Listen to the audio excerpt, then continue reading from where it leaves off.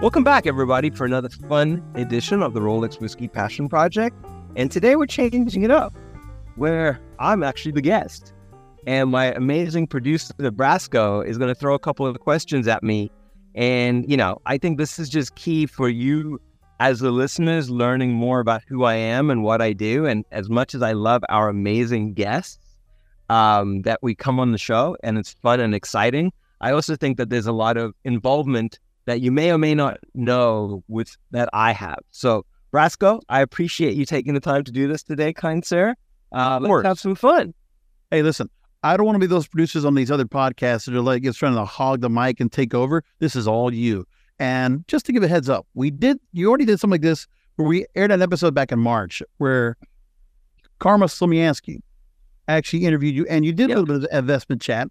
And we're going to do the same thing here. So first off, there are going to be some questions that will get asked from other guests, but we're going to ask, what was it initially? Because listen, I've known you for, well over a decade, and I don't know this question. How did you get started in this whole business and bringing the Rolex whiskey to light? Well, it's really interesting because this was not something that I ever thought would happen. My oldest daughter will be 8 years old in October this year, and she was born 5 weeks premature. And that required her to be in the NICU, the infant ICU, for 2 weeks. Wow. So my wife would sit during the day with her and mainly just pump and have milk ready for her. And then we had my son Mason at home, and then my wife would go home at night, and I would go sit there at night with this baby who was tiny and all these little tubes in her. I mean, she wasn't born with any issues. The issue that she was born with is she wasn't mentally there to feed. So she couldn't actually figure out how to nurse and get supplements in her body. Right. And it wasn't being picked up on. It's called fail to thrive. So she had to stay there until she could eat on her own. So my wife would pump. We would then feed the milk through a tube through her nose directly into her belly. And I would sit there at night and read stories to this little girl. And just honestly, it was very peaceful sitting in that NICU and very grateful and humbling. Nurses are just the most amazing people and kind people in the world. Agreed. And are like nobody else. I mean, they have people in there that they have nurses that hold the babies just to hold them, just so they can feel body warmth and love and care. They have obviously bathing and feeding, but it was just a beautiful environment. And while I'm sitting there, a buddy of mine contacts me. And he says, hey, our mutual friend in Detroit who owns a bunch of bars is having a couple of issues finding high-end whiskey. And this is now, this is 2015. Okay, so it's October 2015, October 30th. She was born the day before Halloween.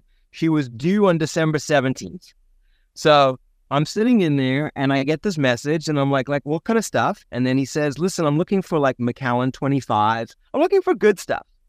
And I'm like, all right, let me go see what I can find. And I go cruise around the next day and I look at a couple of liquor stores and I'm like, whoa, there's some stuff here. This is nice. And Brasco, this is 2015. I think the most I'd ever spent on a bottle of whiskey was $80. And I was like, that's a lot of money, $80. And I'm walking in and I'm looking at these stuff for $1,000. And I'm being told hey, dude, this is worth something. So I digest that information. And the next night I'm sitting in the hospital and I'm like, dude, how crazy would it be to start an alternative investment strategy, which I'll call the Kids College Fund. And I'm going to buy whiskey and see maybe by the time the kids turn 18 and need college money, if it's worth anything. And what's the worst case scenario? You drink it. Okay. And I'm sitting in the hospital and I'm going I'm going to take a swing at it. And I went around that week and I bought a couple of bottles and they weren't, I wasn't ready to spend $1,000 by the way yet. I was definitely not. I said, needy. I remember the same friend said, hey, by my house. And also let me preface all of this. Born and raised in South Africa, all I've ever drank in my life is scotch. And when I say scotch, I've drank Johnny Walker, black, blue, red.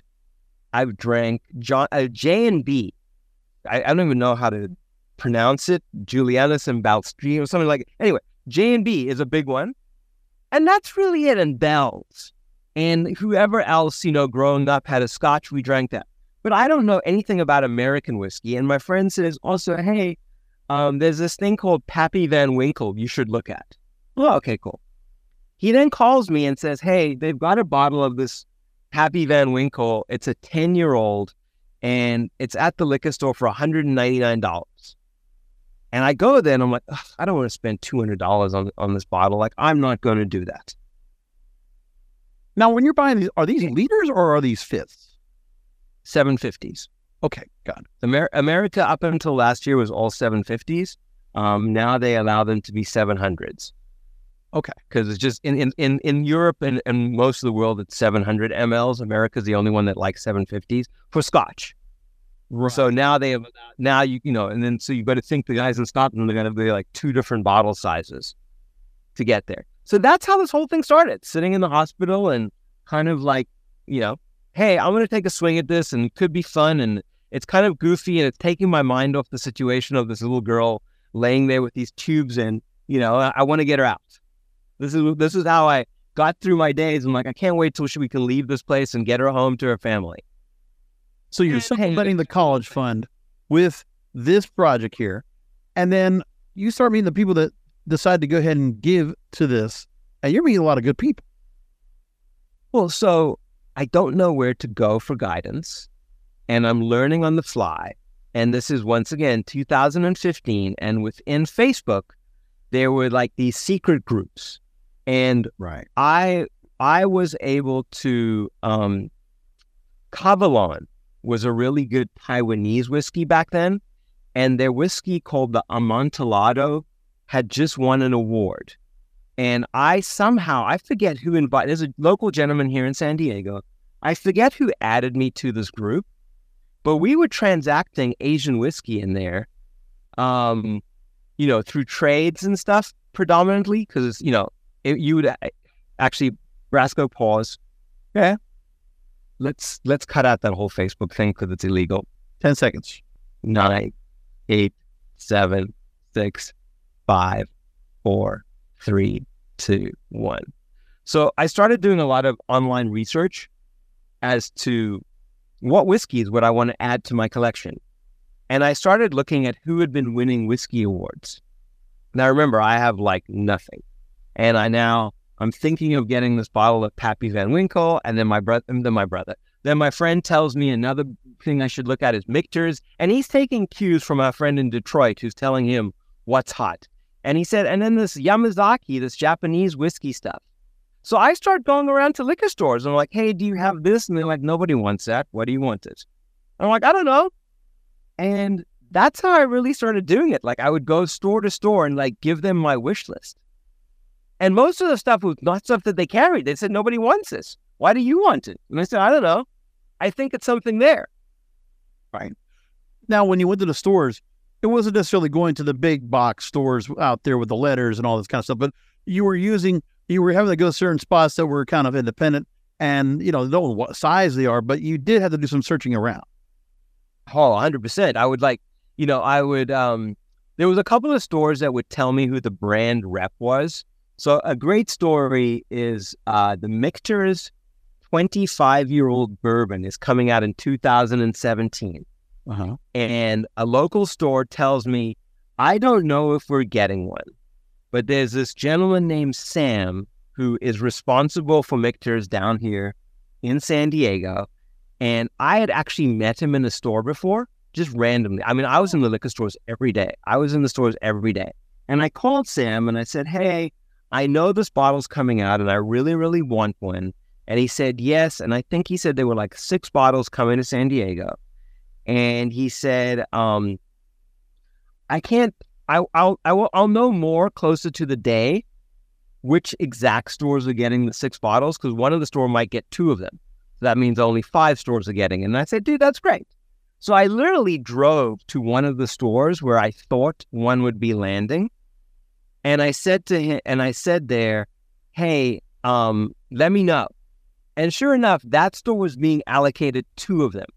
Now, this bottle, I think back then was around $700, but already stores knew that they could sell it for a couple of $1,000s. And I had another store that I'd already prefaced that I would be buying it at. And so in my mind, I thought that day I was getting away with two of them. And I was like, this is going to be great. You know, this is going to be, I'm going to spend $700 on a bottle and it's going to be worth a couple of $1,000s immediately. And who knows what it's going to take the next, 12 years. Now, the reason why my whole strategy is not 18 years is because Mason was already around. So I had to subtract his out. So I think all in all, it's about a 15-year strategy. Once this will be done when Mason turns 18, because he was around 3 or 4 when Sloan was born. So anyway, so I'm at the store, the bottles come in, I go straight to the guy and he's like, dude, are you seeing what they're going for? And I'm like, it doesn't matter what they're going for. I thought we had like a deal. And he's like, no, people are paying like $4,000 or $5,000 for these things now. He's like, I can't give it to you like for nothing.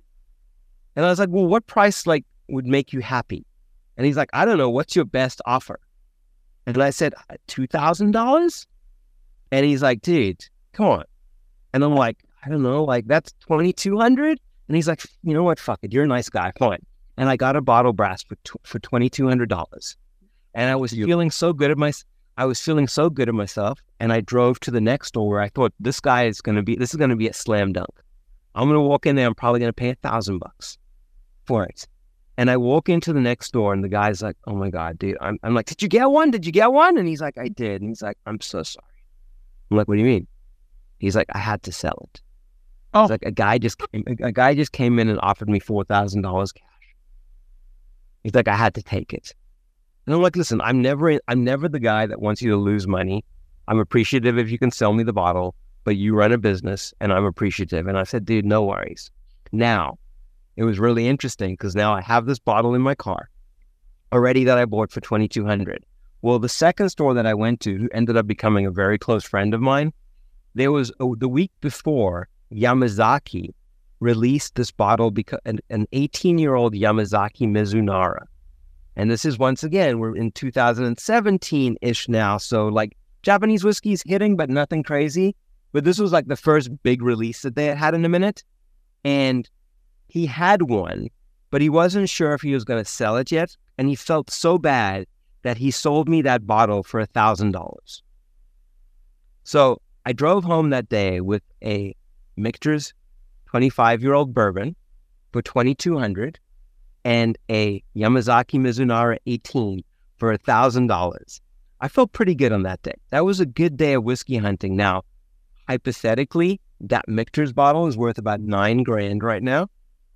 And that Yamazaki Mizunara is probably anywhere from $7,000 to $9,000 on a good day. So not too bad for a day out there. But the thing is, when you look at it, you're almost, and there's been stories talking about it now, it's only been in the last decade that whiskey's starting to look like a commodity. It's like gold or silver. You're actually, there's a real value to it. It holds its value. It's safe. And what you're holding on to with your own collection, you're holding on to a windfall whenever you need it. I mean, it's liquid cash, if I need it. To me, it's more like, the end goal. People always ask, how are you going to get rid of it all? Probably auction. Auctions are the best because you get a emotional buyer who, if they really want the bottle and they start bidding on it, they'll follow it. But it's whiskey because of the fact of how it's done. There's not other, spirits out there that can do the same thing that whiskey does in terms of holding value and having the kind of value and doing what you did, going to the other stores and other people buying it off, or you're trying to get the best deal for it, knowing you're going to get a bigger return on the investment. Yeah, I mean, I was hoping that I was being a little slick and figuring out before it became a thing. I was kind of using some insider information from what was happening on the East Coast where the demand was. And I was attempting to wander around. I'd say the best deals that I was able to get in liquor stores was when most of the time I was unfortunately pretending like I didn't know what I was talking about and I was just wondering. And that worked for me. I mean, I bought a lot of bottles. I really, in 2016, 17, and 18, I think I bought 600 bottles in those 3 years. I mean, my first 3 years of investing, here we are almost 8 years in. And of my 780 bottles in my investment, 600 of them were done in the beginning. I mean, I went, but yeah, that's what I was doing. I was hoping that there would be something. And every time I would buy something, I'd be like, whoa. And I mean, I took a couple of bad moves as well. Not all my guesses, and I'm throwing up air quotes, were good. I made some bad decisions too. Now, I'm looking at a story back from Forbes, which right when we started doing the show, there was a story that came out from Forbes that talked about how whiskey can be an investment and what you need to know about it. And they talked about some of the deals that were made on particular bottles. So, for instance, they were talking about last year in the UK, there was a charity event, and one bottle of Glenfiddich single malt sold for, it was a 1950s bottle, 830 million pounds. So that's what, almost $1 million? That was a record. Oh, yeah, there's been multiple for that. And there was another one. There's been multi-million dollar. And if you think a few episodes back, when we spoke to my dear friend Mahesh Patel, yes, back in the early 2000s, he was the first dude that was dropping like $200,000 on a bottle. Some of his bottles are worth north of $3 million now. Yeah. And they're talking about, it was a collector in Asia that got a bottle and sold it, a 1975 cask of Ardbeg single malt scotch, $17 million US. Yeah. Wild. Yeah. I bought, you mentioned earlier, my dear friend Karma from Block Bar, but, they did a very limited release on Block Bar of an Ardbeg that was actually finished underground. Normally these things sit in rick houses and they age in there. This one they like put in the ground. And I constantly get offers on that one, in the low thousands for the bottle. So Ardbeg has a really big name, but that was a big one. And it's just beginning. I think what people don't seem to be realizing with this whole whiskey investment thing, I said, the last decade, like Johnny said the other day, because of guys like me, it's a lot more familiarity and people are doing it. But there were dudes doing it. Just nobody knew and nobody cared for the most part. But there's some multi-million dollar whiskey collections, especially in Asia. Asia really has the bulk of, I believe, the inventory. But there's guys in Germany too that have huge collections. I mean, they're all over the world. Right. And I think that the Forbes articles are now picking up on the return because of the auctions. Like Sotheby's will do an auction where they'll be like, oh, we thought we were going to get $800,000 for this lot, and they'll get like $5 million. And of course that makes news.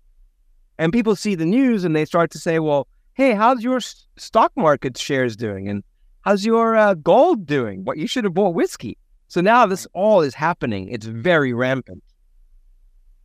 It's with where things are, people are looking for alternative routes to go ahead and put their money into something. And, it doesn't, a bottle of whiskey is not going to take up as much space as a house or take up as much space as other things that are out there. So like, that's the idea. And there's so much value to it. Now, when you do it, and it depends what your goals are. It depends what the goal is, So there is, yes, whiskey, it doesn't take up as much space as a house, but it's like, what does your exit look like? What do you want to do? I mean, there's so much, you've heard me talk. There's so much pain in the asses with investing in whiskey. Where do you store it? Insurance, et cetera, et cetera. Like it's a thing. It's an effort. I want to ask this: when you do try to invest, how do you know what you're going to go and get if you can't sample it? You can't try it. You can only go by what people have said and what the value is. Like, what is that a thing that you have to consider when you're trying to invest in a bottle? Well, you get to, it's not like wine where if it's not stored correctly, you don't know what the end result is. Like wine could become vinegar. Yeah. It's not like that with whiskey. So like really, if you're looking at whiskey, you're looking at the details and the upside potential or the brand name or a lot of hype. I mean, there's a lot of whiskey out there that has no substance to it, and I'm not saying that in a mean way, but it doesn't have a lot of things going on. Yet the brand is incredibly well marketed, and people feel like they need to own it. And I own plenty of those bottles. But for me, when I first started, it was real clear. I started off with Japanese whiskey, and I started buying Japanese whiskey because I was at a bar, and this was like 2016. And my friend had said, hey, Yamazaki, you should try this. and I was able to try the Yamazaki sherry cask. And after drinking Scotch my entire life, when I tried that whiskey, I had like this epiphany that whoever made this are perfectionists. And I believe that they didn't make it for money. They made it out of pride, meaning that this is the possible best liquid that they could release. And if it wasn't, they weren't going to release it. And I said, hey, these guys at Suntory, I don't know I've never seen a Suntory whiskey on any whiskey bar. This was a bar in LA that I tried it at, by the way. I've never seen it. And I'm like, I'm going to start buying their stuff. And this was the days where you could find Hibiki and Trader Joe for like $54. And I started buying it. And I started buying a lot of it on auction. Auction's always been a great way to get access to the world market of whiskeys. And because most of these whiskey auction houses are Scotch influenced, Japanese whiskey is like on page 900. So I was just buying that. And to be honest, I wasn't being a genius. I didn't have a ton of money. And because it was lower priced, I said, well, I can buy 2 bottles of Yamazaki for, and I'm throwing out a random number, right, for $300. Or I could buy a bottle of Pappy Van Winkle, 1 bottle for $300. Well, I'd rather have 2. Yeah. So I was really like kind of being cheap and smart and nervous and smart, meaning like I don't want to have too much cash out there in case I fuck this up and I lose all the money. But I've got a hunch that there's something happening with this Japanese whiskey trend. There's something happening there. And you realize Suntory's been around for 100 years? It's 100 years old now. I just, I've been buying the 100-year anniversary stuff. Wow. That just got out. And that, I mean, so they just released for the 100-year anniversary, they did a Yamazaki 12-year-old. They did a Hakushu 12, a Yamazaki 18, and a Hakushu 18. And the 18 was extra peated, and it's probably one of my top 3 Suntory whiskeys. And I was fortunate to get 2 of them. One of them I paid maybe a little bit more than I should have. The other one I got at list price. I won a ballot. So pretty excited about the 100 years. But yeah, they are steeped in tradition. As I've got more and more familiar, obviously over the years, anyone who follows Rollins Whiskey knows that I'm a diehard Suntory fan. But that was I think I have 200 Suntory bottles. That was the layer of my whiskey investment. And then I moved to bourbon. Yeah. Now, also depending on, you talk quite a bit about Japanese whiskey on the program. And of course, there's in other areas that they also make it. But there's something about the Japanese brand and what they're making over there that always catches your attention. What is that all about? I just, I consider them Michelin, I use a lot of foodie terminology. Yeah. I consider that the Japanese distilleries are like Michelin star distilleries. Everything they make there is at the highest level. I mean, obviously, like I said, I own a ton of Suntory whiskey. I also own a decent amount of Ichiro's malt. Unfortunately, they released just too much for me to keep up with, to be honest. Just what it is. It's super small runs, but lots of different runs. It's like having a different menu every single day, whereas Suntory is like every time you come to a Michelin star restaurant, you're going to have these amazing 8 courses. Ichiro is like every day you come, it'll be 8 different meals. So I just couldn't keep up with that one, but I love it. I mean, there's something special about Japanese whiskey that truly stole my heart from that moment when I drank that Yamazaki sherry cask. Wow. When you look at whiskey investing now and the future, leading forward, it feels like Japan still is going to be setting the bar, and they're going to be leading to that market with the amount of money that's in there anyway. At the moment, last year, the market was $64 billion. The global whiskey market is going to be $90+ billion, $64 billion, and it'll be $91 billion by 2028. 6% compound growth. So imagine where you're going to go with that. What do you see when you hear those numbers, and where do you see yourself and others you would recommend if they're going to be buying bottles? Well, that just shows you that the education and the knowledge base is growing. More people are trying whiskey.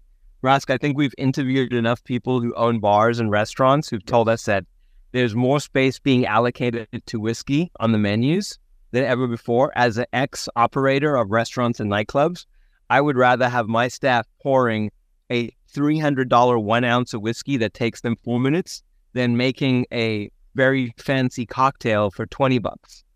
So they're putting these stuff on, and I think that the education's there, which is why the market is driving.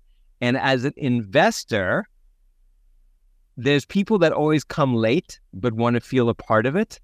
And I think that's what's happening now. They're like, oh my God, I missed out. And they're paying a premium to attempt to get caught out. Now, a guy like me who's just holding and not selling anything, my investment just keeps going up. Every time I redo my spreadsheet, the numbers keep going up. And it's not on everything. I mean, Japanese is special and certain bourbons are special and certain scotches. Not everything in my collection's gone up. I mean, some of it's actually gone down. Right.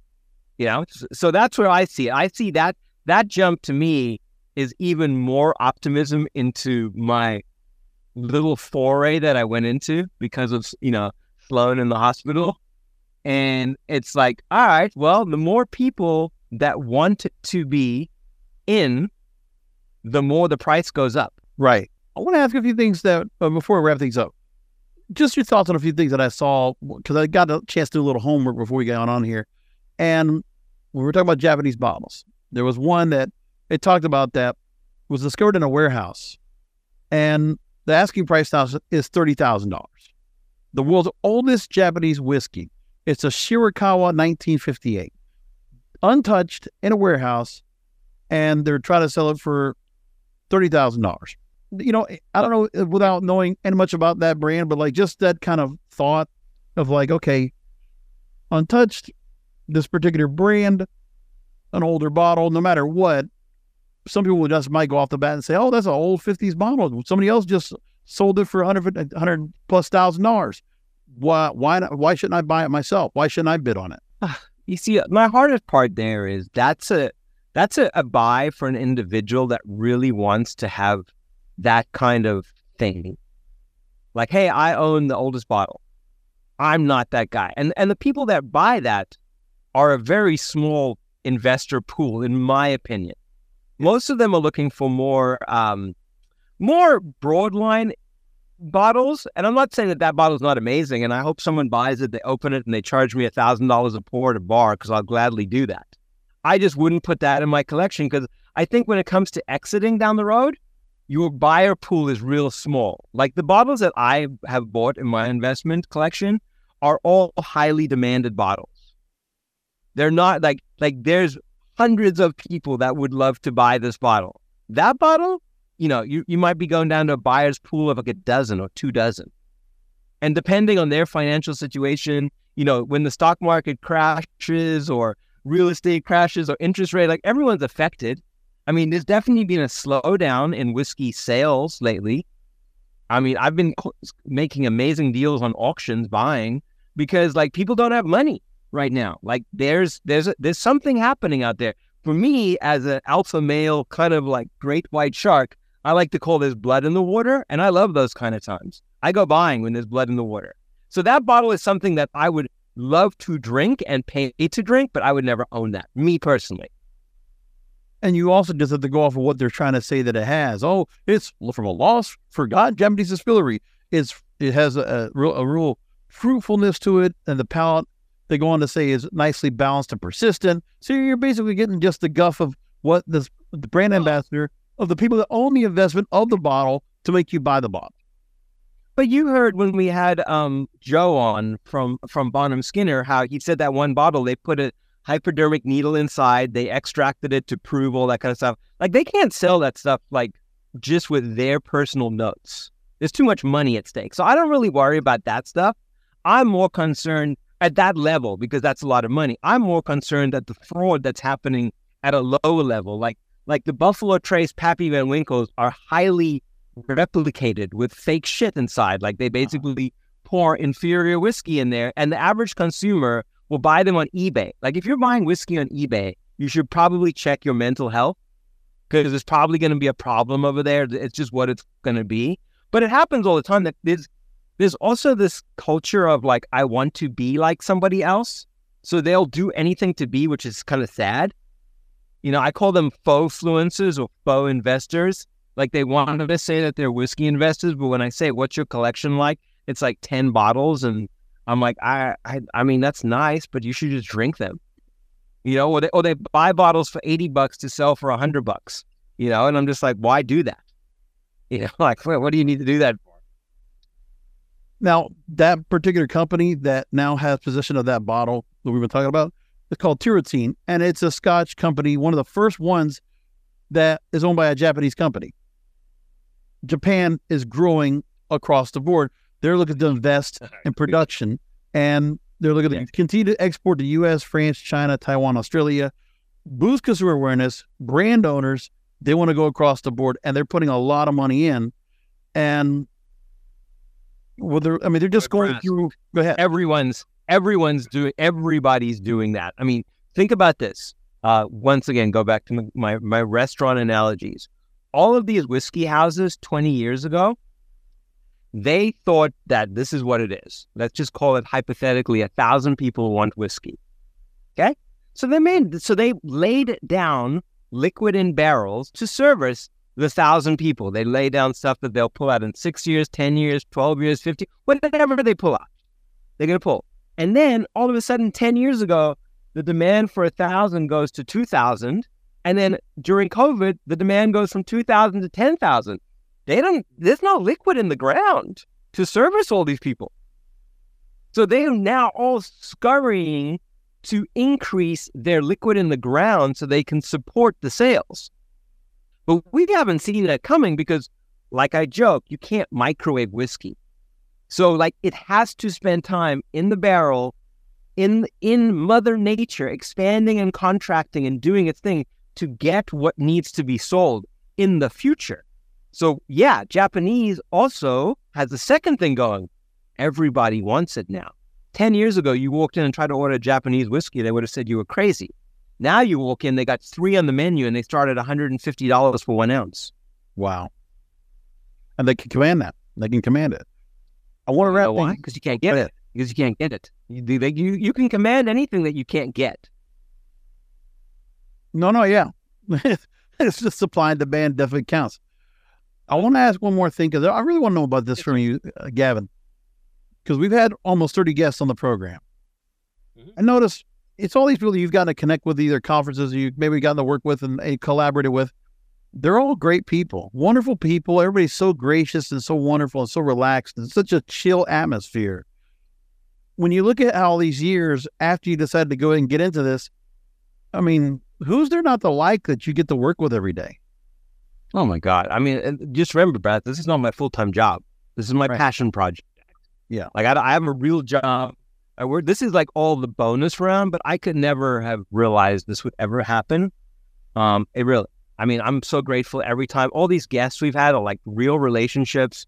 You can tell, like it's just true fun and true passion and people I respect. I think the coolest thing that we're doing with this show, Brad, is I'm in total control of who the guests are that come on the show. And because I honestly believe in them. I don't think that they're just some like pretenders or anything. These are real people because I'm a whiskey geek. I mean, you've heard me talk for 29 times. I'm like, oh my God, I tried this. Oh my God, I tried that. Like, that's the heart of it. My secondary is, holy shit, I've made a ton of fucking money with this investment and it continues to grow. And, exactly. And everybody else is going along with you also making money off of it as well. And also put some good investments in. It's great. Look, if they're listening, that's great. If they're not, I'm not an investment advisor. I chose to do this. I could lose it all tomorrow, and so it is. I'd end up drinking it. It's been fun. It's always if it's not fun, I'm not doing it. This has been the bonus round with the podcast because we've been able to talk to more people and get out more than rather me waiting for a show or to be in town. So yeah, I mean, this is just the beginning, and I think we'll do more of these episodes on like how to select your whiskey if you do want to start an investment. Knowing that this is not investment advice. I'm not most of my shit that I've made money on, Brasco, is 100% just a gut check. I think. Well, a lot of education, a lot of research too. Oh, I research everything. And most of the time it's right and sometimes it's wrong. I own it both ways. But yeah, let's do another one of these. I can't thank you enough for putting this together today, my friend. Let's just keep having fun. And guys listening and girls listening, like if you want to feedback, you can always go to gavinlindy.com, rolexwhiskey.com, ask questions. We'd love to answer them on the show. And I appreciate everyone listening today. And Brask, I really appreciate you putting this together, my brother. Thank you.